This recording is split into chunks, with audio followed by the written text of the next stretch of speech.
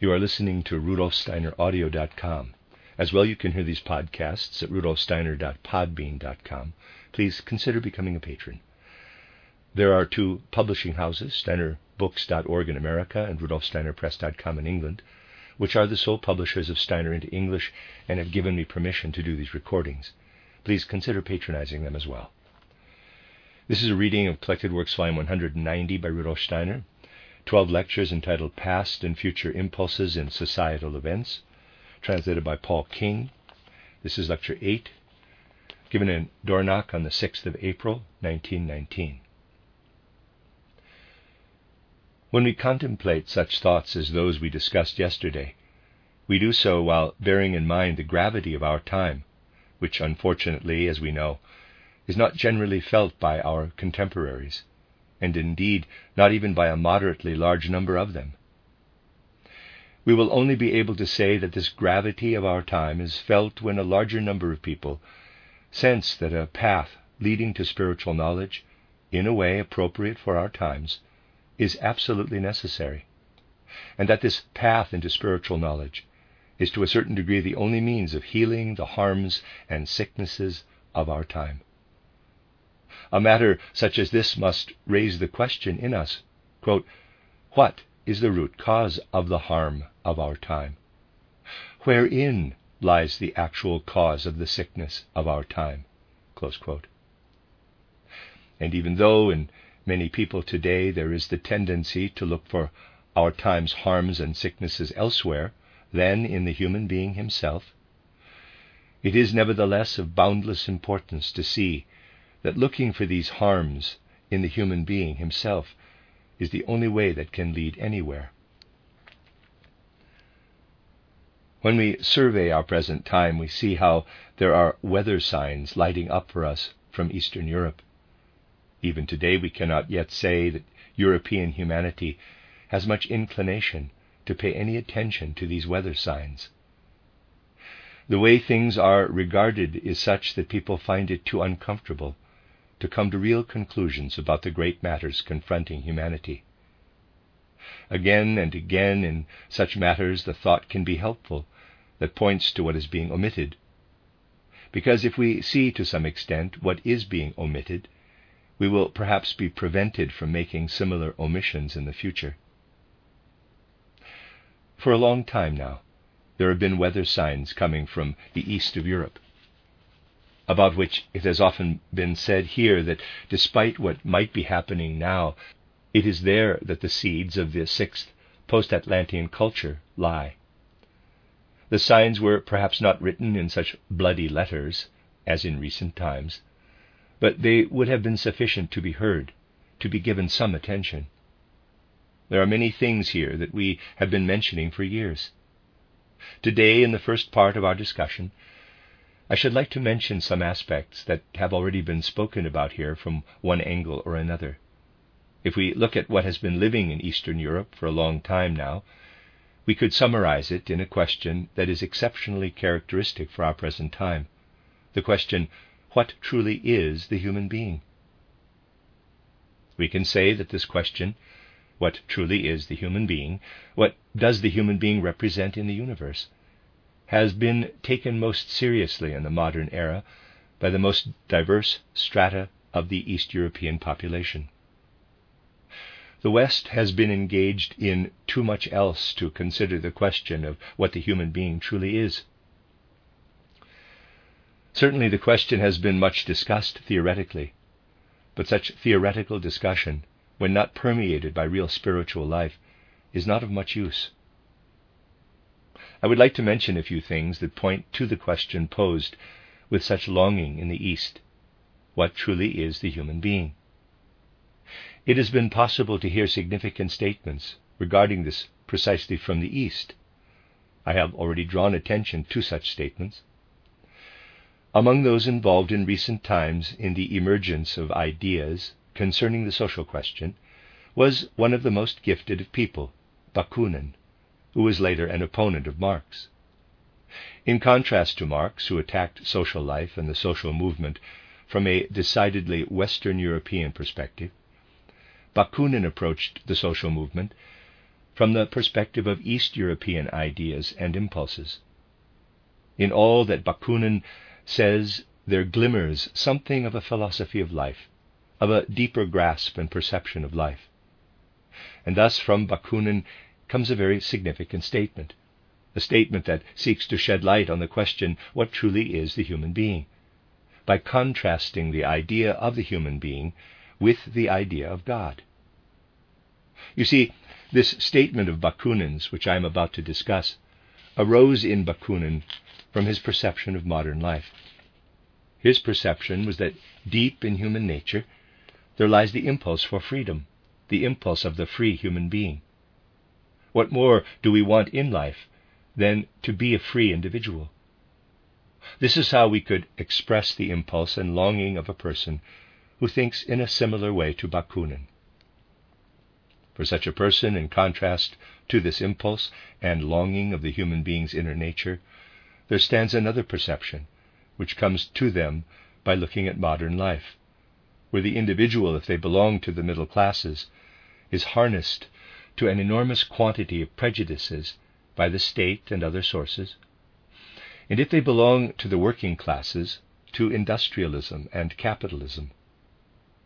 For one who looks at life as freely and independently as Bakunin, people in modern life are in a kind of slavery.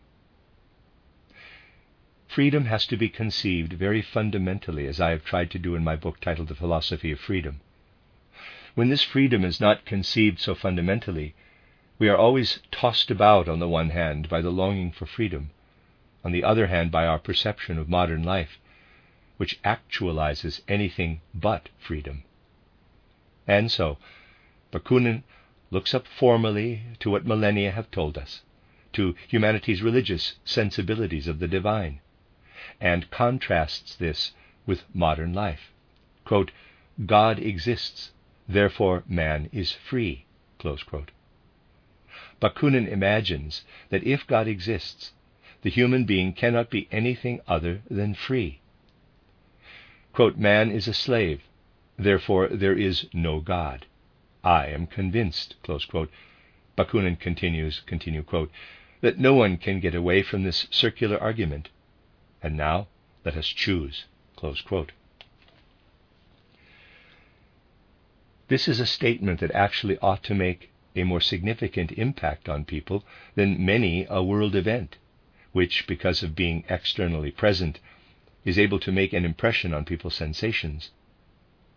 If only we could bring people to the point of feeling something about such a statement, in which a modern person admits that they cannot get beyond this dilemma. On the one hand, I have to say that God exists, and therefore man is free. On the other hand, I have to say, but man is a slave, therefore there is no God. We have to choose between the eternal longing in the human heart for freedom and the invincible experience of modern life that man is a slave. The one, human nature itself, leads to proof of God. Modern life leads to atheism. And one cannot decide between them, so Bakunin says, through logical judgment. Deciding between them can only be a matter of choice. As a modern individual, one can choose one way or the other, because fundamentally, nothing compels us to do anything other than choose. And it is possible to say that most people today do not choose at all, but thoughtlessly vegetate away mentally and emotionally in this dilemma, in this circular situation. There are other words coming from the East, spoken by one of the heroes in a work by Gorky. Quote, I want to write a short book. I will call it titled Prayer for the Dying. There are such prayers that one says over the dying, and this society, which has the curse of inner weakness weighing on it, will, before its demise, reach for my book as though for musk. Close quote. You see, these are words which, from a certain point of view, can be called out to modern humanity. But modern humanity only looks for all kinds of sedatives, psychological and mental tranquilizers, so as not to have to take such words seriously enough. And a curious school of philosophy, let's call it such, has arisen in the East, which has drawn a kind of consequence for life from modern existence, the sect of the barefoot philosophers, as they are often called. A barefooter in one of Gorky's works says the following, quote, "There is something wrong in me. Consequently, I have not come into the world the way a person should. I'm on a special path. And not only me. There are many of us. We have to be strange and don't fit into any order. Whom do we see as guilty? For us, we ourselves and life are guilty." Close quote. This was said in the East, not by just one or two individuals, but by many.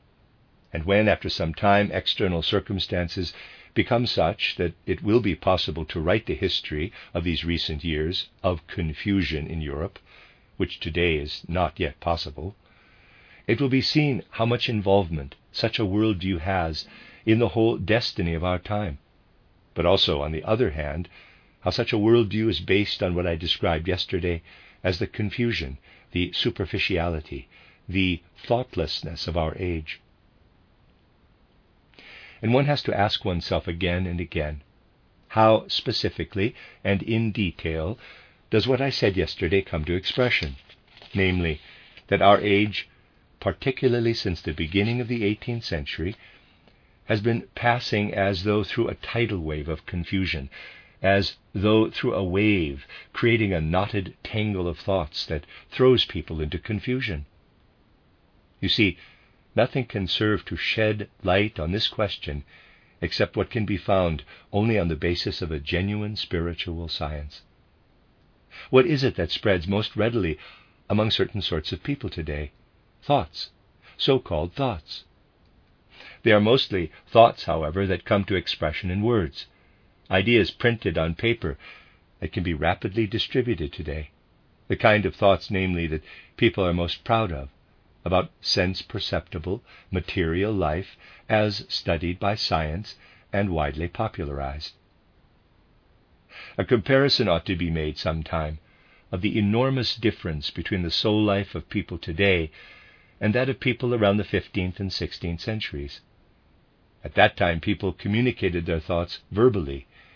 They did not read printed papers every morning with the thoughts that they then carry around with them the whole day, mostly without realizing it. How much of an impression does a Sunday sermon make on someone who, based on very different kinds of thoughts, had previously just read their newspaper?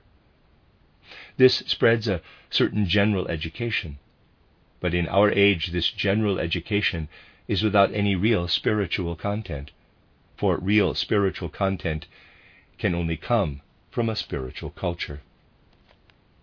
Now, thoughts in the way they are spread in the modern era have no real human value at all, if they cannot be related to the supersensory life. All thoughts, this is speaking rather radically, but it is correct, which cannot be connected to the supersensory life are actually harmful to people.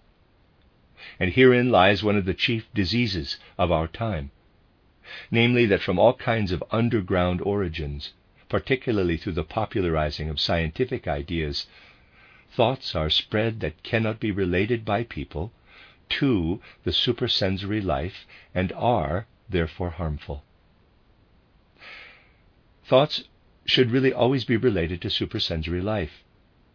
They have a destructive, annihilating effect on human life if they are not related to what is supersensory. For without the relationship of thoughts produced in human beings to what is supersensory, the question, quote, "What truly is the human being?" close quote, cannot be answered. Because the supersensory is quite simply a part of people's being, there is always something barren, something unsatisfying in their depths, when they are unable to relate thoughts, which after all arise in them in a supersensory way, to the supersensory element. Now this longing for an answer to the question in the human soul will never be extinguished. The longing for the answer to the question, what truly is the human being? This longing cannot be extinguished. It can be sedated. People can themselves remove the consciousness of it, so that their consciousness doesn't stretch as far as asking what truly is the human being, then this question, what truly is the human being, will churn away in all kinds of nervous and other disorders. But the question as to what the human being truly is cannot be extinguished from the human soul. Now, the 19th century in particular, in its entire cultural makeup, was completely unsuited to answering this question in a way that could satisfy the human being. Great impulses of an age always express themselves in significant symptoms. One such symptom of significance for the entire thought life of modern times is the existence of Friedrich Nietzsche. It is regrettable that the ranks of the narrow-minded and Philistine in modern times have made themselves out to be followers of Nietzsche, and that attention is not paid, or paid only by a few, to the actual phenomenon of Nietzsche.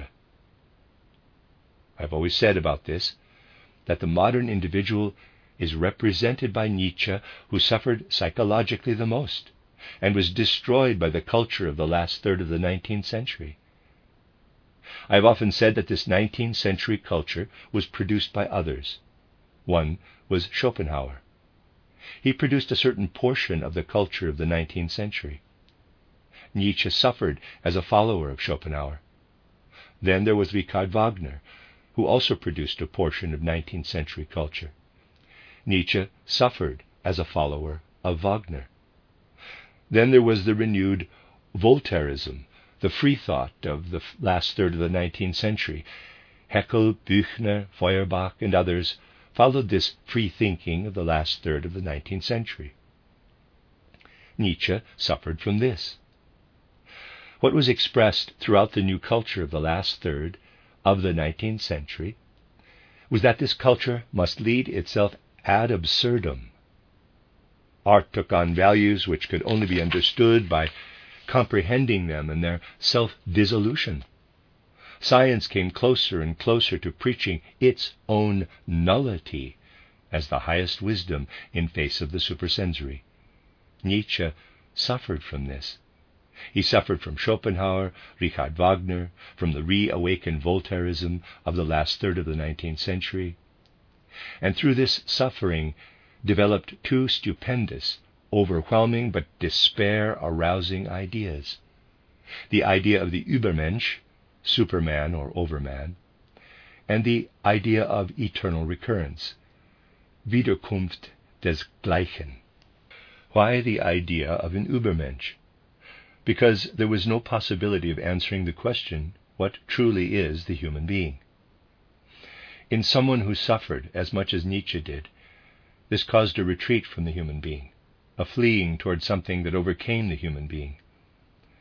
The Übermensch for Nietzsche is simply the great potent tranquilizer, the sedative for the inability of 19th century culture to reach a proper idea of the human being.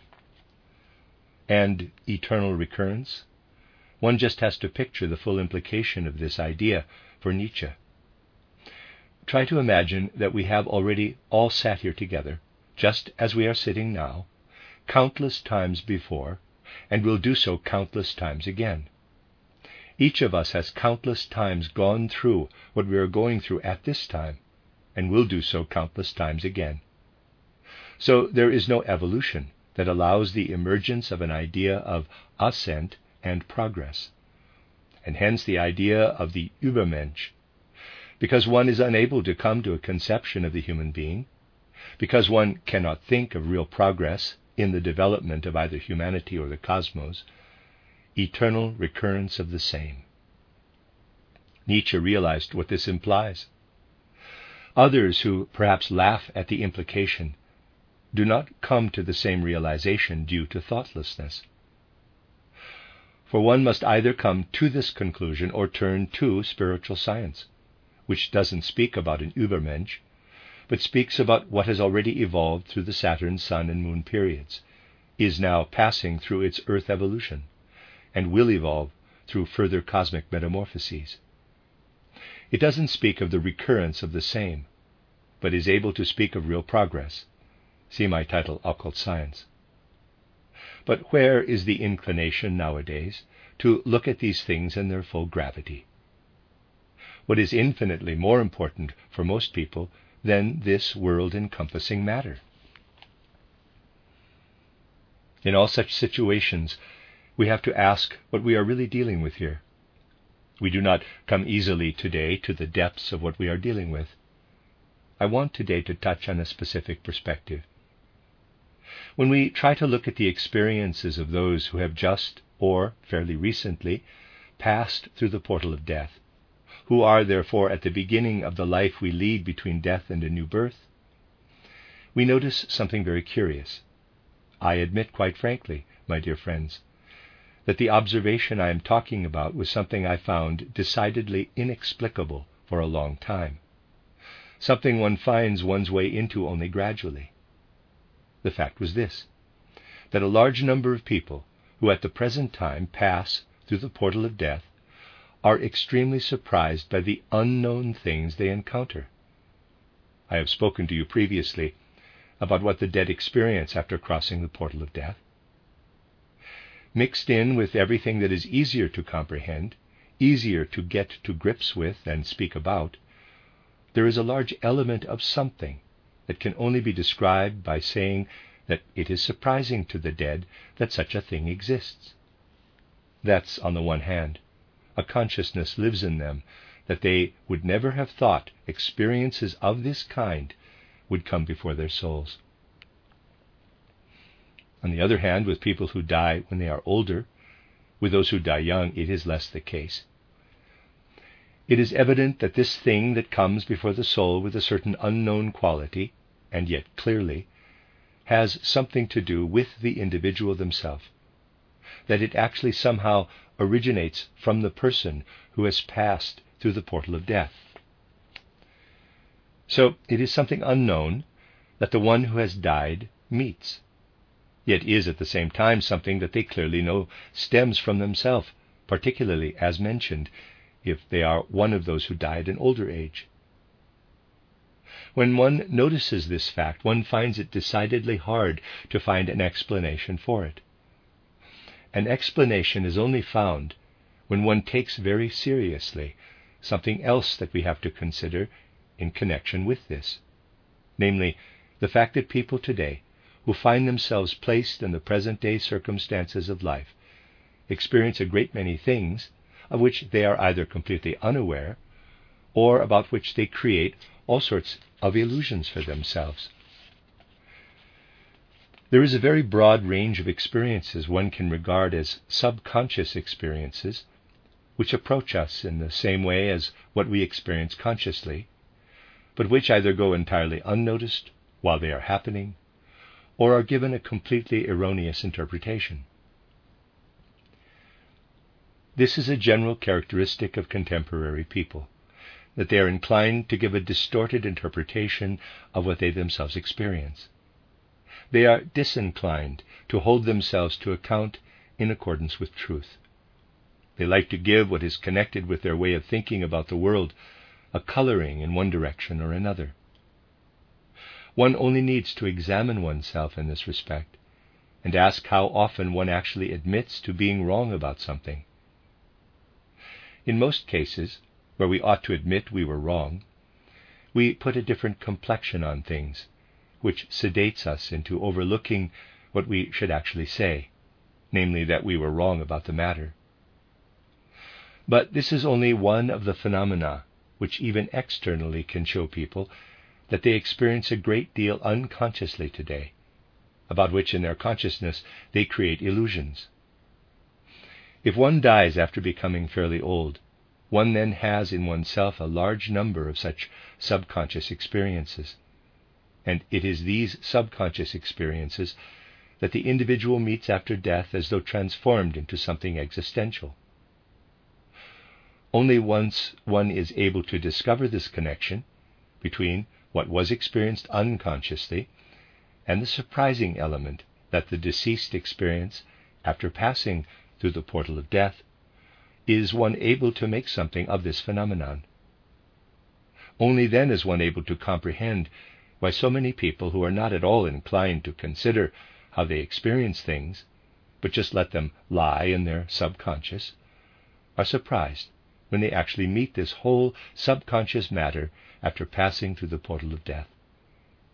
They are surprised, despite having experienced these things, and they have to sense at the same time that they themselves have a great deal to do with what they now perceive. It is really a part of their own life, that was either not noticed at all or only very indistinctly. It is a necessary but difficult task today for spiritual science to evaluate such things in the right way. But indicating this fact is of fundamental importance for our time. For only if we proceed from this basis can we reach an entirely rational answer to the question, why is finding an answer to the question, what truly is the human being, so extraordinarily difficult for modern humanity? When we look at human life in its inner development as a whole, we find we can break it down into three parts. The first comprises what we feel to be our gifts, our talents, our abilities. The second part comprises everything we develop in interaction with our fellow human beings, through the interplay of our consciousness with the consciousness of other people. And the third area comprises our experience. Our present age is extremely one-sided in how it relates to these three parts of human nature, and actually only pays heed to the middle part. There is certainly a lot of complaint from certain quarters about how talented people are underestimated, but it is mainly the talented people themselves who do the complaining. The practice of dedicatedly cultivating talents is falling more and more into abeyance. But at the same time, the value of human experience is also being abandoned. People today are no longer aware, I have often discussed this, that we don't just get older, but as we grow old, we gather experience. That as we grow old, we grow wiser and more prudent. This feeling for human development is also being lost. People today, once they have reached a certain age, want to be all equally wise, want to have an equal say in everything, and in the view of many, people's talents should not interfere in this equal say, nor the experience they have gained in life. Fundamentally speaking, this is what our whole democratic worldview is based on, which will always tend to dig its own grave by saying that once a person has reached a certain age, they can make decisions in association with others about God, the world, and all and sundry. But what the individual develops in association with others, in the interaction of consciousness with consciousness, only belongs to one area of societal life, to the life of the state. To be sure, the state has become an idol precisely because we only accept what pulses between people in the way just mentioned. People do not want to regard the two other areas as warranting their own societal organizations, because this would mean the existence of intellectual organizations for the special cultivation of individual abilities. And what we call experience would come to expression entirely through inner forces in our economic structures. In the daily economy of our lives, we actually become more astute, whereby with daily economy, I don't just mean milking cows and cooking cabbage, but economy in its broadest sense. Thought is also part of the economy, to the extent that intellectual work has a certain commercial value, which indeed it must have, or else one could never make a living from mental work. It naturally has value in other areas too, but it also has a commercial value. It is precisely from this economic activity to which the production of intellectual value belongs, insofar as it has a commercial value, that experience arises. Now, outside the field of spiritual science, people today have no idea how to distinguish between these three areas of human nature. Our usual talents by which we are gifted in one intellectual area or another, or through which we are skilled in one thing or another, for physical skills also belong to the category of individual talents, All these things, for people as they are today, do not actually belong entirely to our individual human nature. Basically, as paradoxical as it sounds, the more of a genius a person is today, the less they are an individual person. For our individual abilities, our talents, are generated before our birth or conception by a process of interaction between the cosmos and the forces of heredity through many generations. I have presented how this works once before. Our talents of genius and our individual abilities in general are all dependent on our head. No matter what a person's particular talents might be, even if they appear to be connected with special muscular development, these particular talents nevertheless originate in the head, even to the extent that they are expressed in a person's body build and the like. In many respects, one's individual abilities depend on whether one is a giant who can snap tree trunks or a little pipsqueak. This all has its origin in the head. The individual abilities a person is born with all originate from the head. The effect one person has on another stems from our interactions in life between birth and death, like language and all the social elements in human life. But when it comes to our experiences, we are entering a far more complex chapter than most people today imagine, because people today seldom become experienced individuals due to not opening themselves to receive the experience. Most people today even have a certain embarrassment when it comes to being experienced.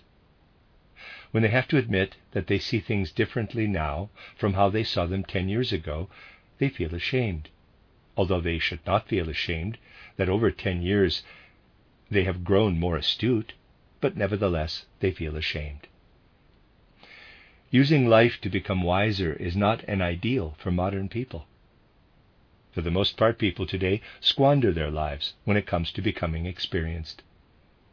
But the individual element in us comes to expression in becoming experienced. You might be a genius at working with capital, but what you produce through your genius with capital will only be influenced in a very small way by what you have undergone in previous incarnations. These previous incarnations are, to a high degree, mostly not guilty when it comes to being a genius, for genius is something that is brought about by an interaction between the cosmos and the forces of heredity through many generations. Geniuses are given to all humanity and are certainly not dropped from heaven so that they can please themselves. But what we gain by growing more prudent year by year and into our old age is something people are especially embarrassed about today. The fact that from year to year we grow more prudent, that we receive the experiences of life in order to become wiser, is connected with our incarnations. You see, if we look at a personality such as Goethe's, we come to extremely curious and significant findings. We can speak of Goethe's genius. This Goethean genius was already evident in his youth. But the abilities that were evident in his youth had what we might perhaps call the value of something fallen from heaven. But as Goethe became an old man, became more and more mature, and never ceased to mature, so there gradually took shape and evolved what he had brought with him from previous incarnations. But people hate this even today. Goethe himself complained that what he considered he had not earned, namely the works of his youth, were particularly valued by people, whereas what he had attained through his life experience was rejected. I have often cited a poem by him with regard to the first part of Faust. The second part was not yet in view. This is a literal translation. Quote, "People praise Faust and other things that blustered in my writings for their benefit. The old nonsense pleases them greatly. The rabble think they aren't one anymore." Close quote. But this has continued far into our days. How the genuine and very clever, gifted Swabian Fischer, the so-called V. Fischer, has ranted about the second part of Goethe's Faust, parodied it, called it a cobbled-together, botched job of Goethe's old age, because our time has very little feeling for the process of maturing, for gaining experience. But this ties in with the fact that modern life contributes nothing to answering the question, what truly is the human being? For the answer to what truly is the human being as human being can actually only come from life experience. But this life experience cannot be gathered in any way that excludes the spiritual. As individual life proceeds, we must gradually develop the feeling where we say to ourselves, you don't learn only from the external course of things, but you also learn from what emerges from the underground regions of things. At the same time, all these things are such that, from a certain higher perspective, they make it inevitable for the question to arise, how do we separate the intellectual domain from the state? If the sphere of thought were to remain tied to state structures, this sphere of thought would not be able to develop in the way that is necessary for people to have real life experience. The state would have increasingly to flatten out the life of thought, because the state would not be able to engage in the subtle intimacies of intellectual life that in turn lead to real experience. The state would only be able to involve itself in an intellectual life that was entirely democratic, because democracy belongs to the state. In its own depths, however, the life of thought can never operate entirely democratically. You can't go down into the depths of thought, nor into the depths of human knowledge, if you want to stay with democracy.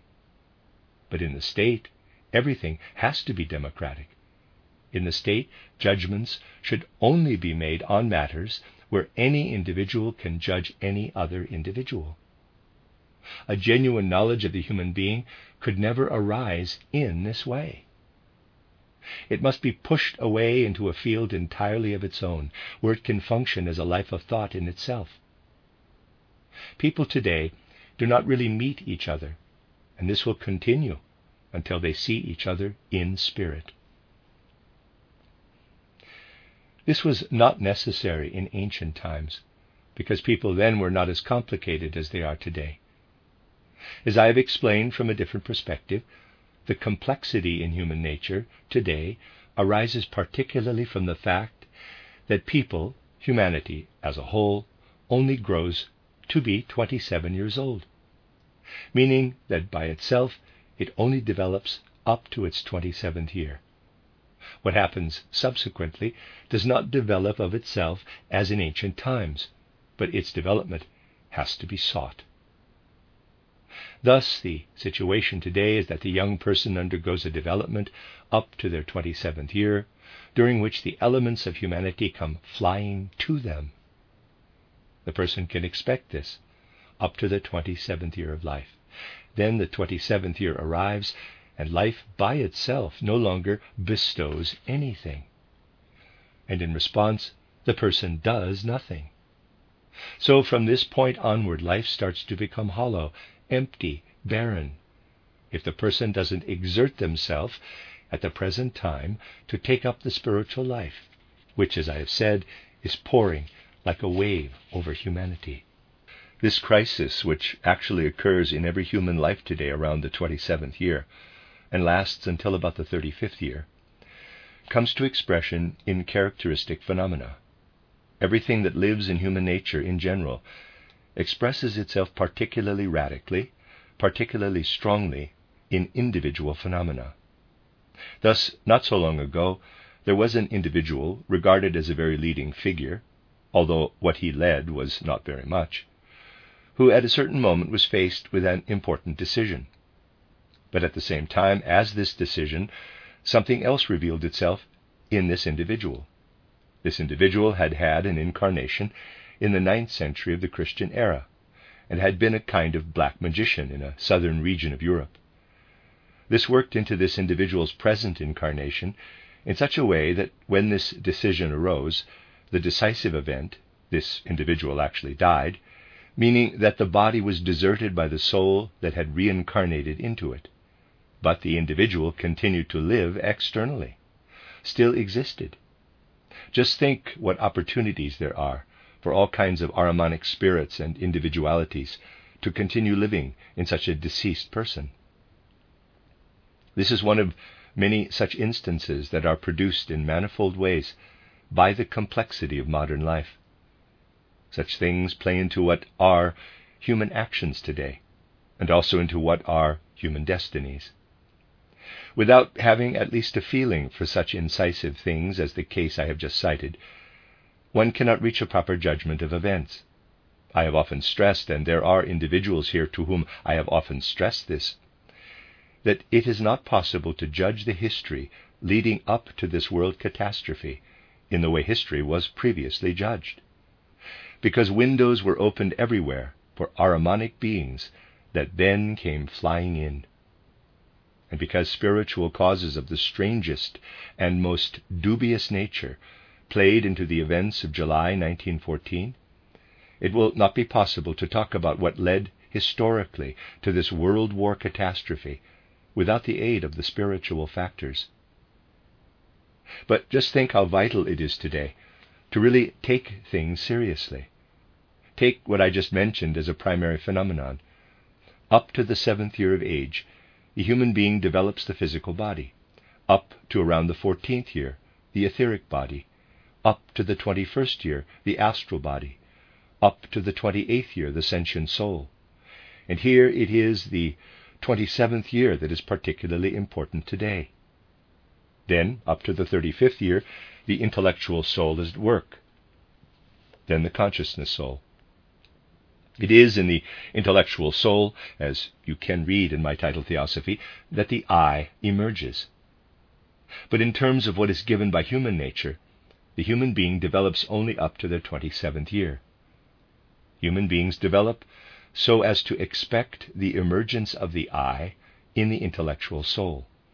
But this doesn't happen on its own, because development from the 28th to the 35th year no longer takes place by itself. This is the immense question confronting people today. They live on beyond their 27th year. They have contributed nothing to the development that gives the real feeling of I, capital, and therefore the feeling of humanity, knowledge of the human being. What does this lead to? To the question, what really is the human being? And the answer people come to is, away from the human being to the Übermensch, which only gives us a lyric content, or such things as, quote, there is something wrong in me. Consequently, I have not come into the world the way a person should. I am on a special path. And not only me, there are many of us. We have to be peculiar and don't fit into any order. Whom do we see as guilty? For us, we, ourselves, and life are guilty. Close quote. The question, what truly is the human being, arises here out of spiritual science. It rises out of present-day human nature. I ask you, is it not a serious task for the future to consider separating the life of thought which enables us to have life experience, including experience concerning the spirit, from what could never produce intimately subtle life experience, from the democratic life of the state?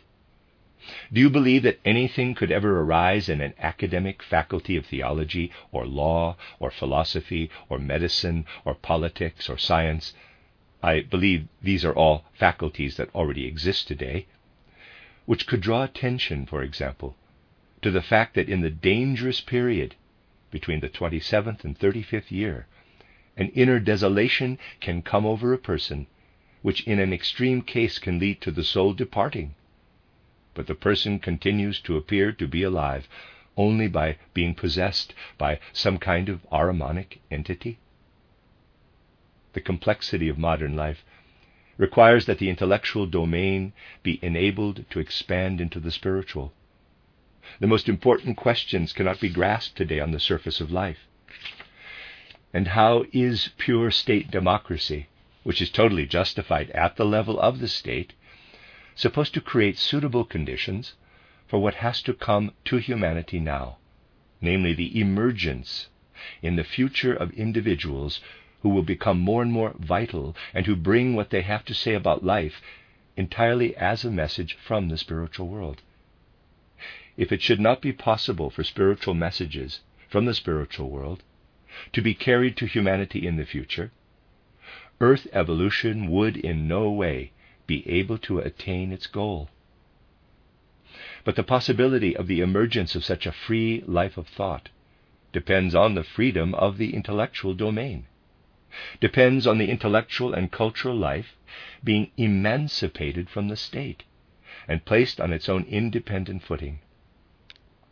Otherwise, things happen like what once happened somewhere far from here, at a university where the teaching was always only done by people who didn't have anything special to say. A call went up in the Democratic Assembly to appoint people who were real authorities in their field. But the Democrats banged their sticks on the ground. Quote, "We don't want any authorities. We want mediocrity." Mediocrity, close quote. German mittlere Lüt. You see, my dear friends, these things all have a serious and profound basis. And it is our task to draw attention to this serious and profound basis, and above all to oppose the most terrible evil of modern time, superficiality and thoughtlessness. It is often said that the social question is also a spiritual question. But then the spiritual life has to be viewed in its fundamentals and in its real depths. Otherwise, the intellectual analysis, particularly of the social question, will remain decidedly superficial, will remain stuck on the surface. We will continue these studies next Friday, or if another lecture is held, as requested, somewhere near here, then on Saturday at 7 o'clock. I've been asked to let you know that on Wednesday at 8 o'clock in the Bernoullianum, there will be a lecture on, quote, social will and proletarian demands, close quote, organized by a section of the Swiss Students' Association in Basel, to which you are all cordially invited by the students. The end of Lecture 8.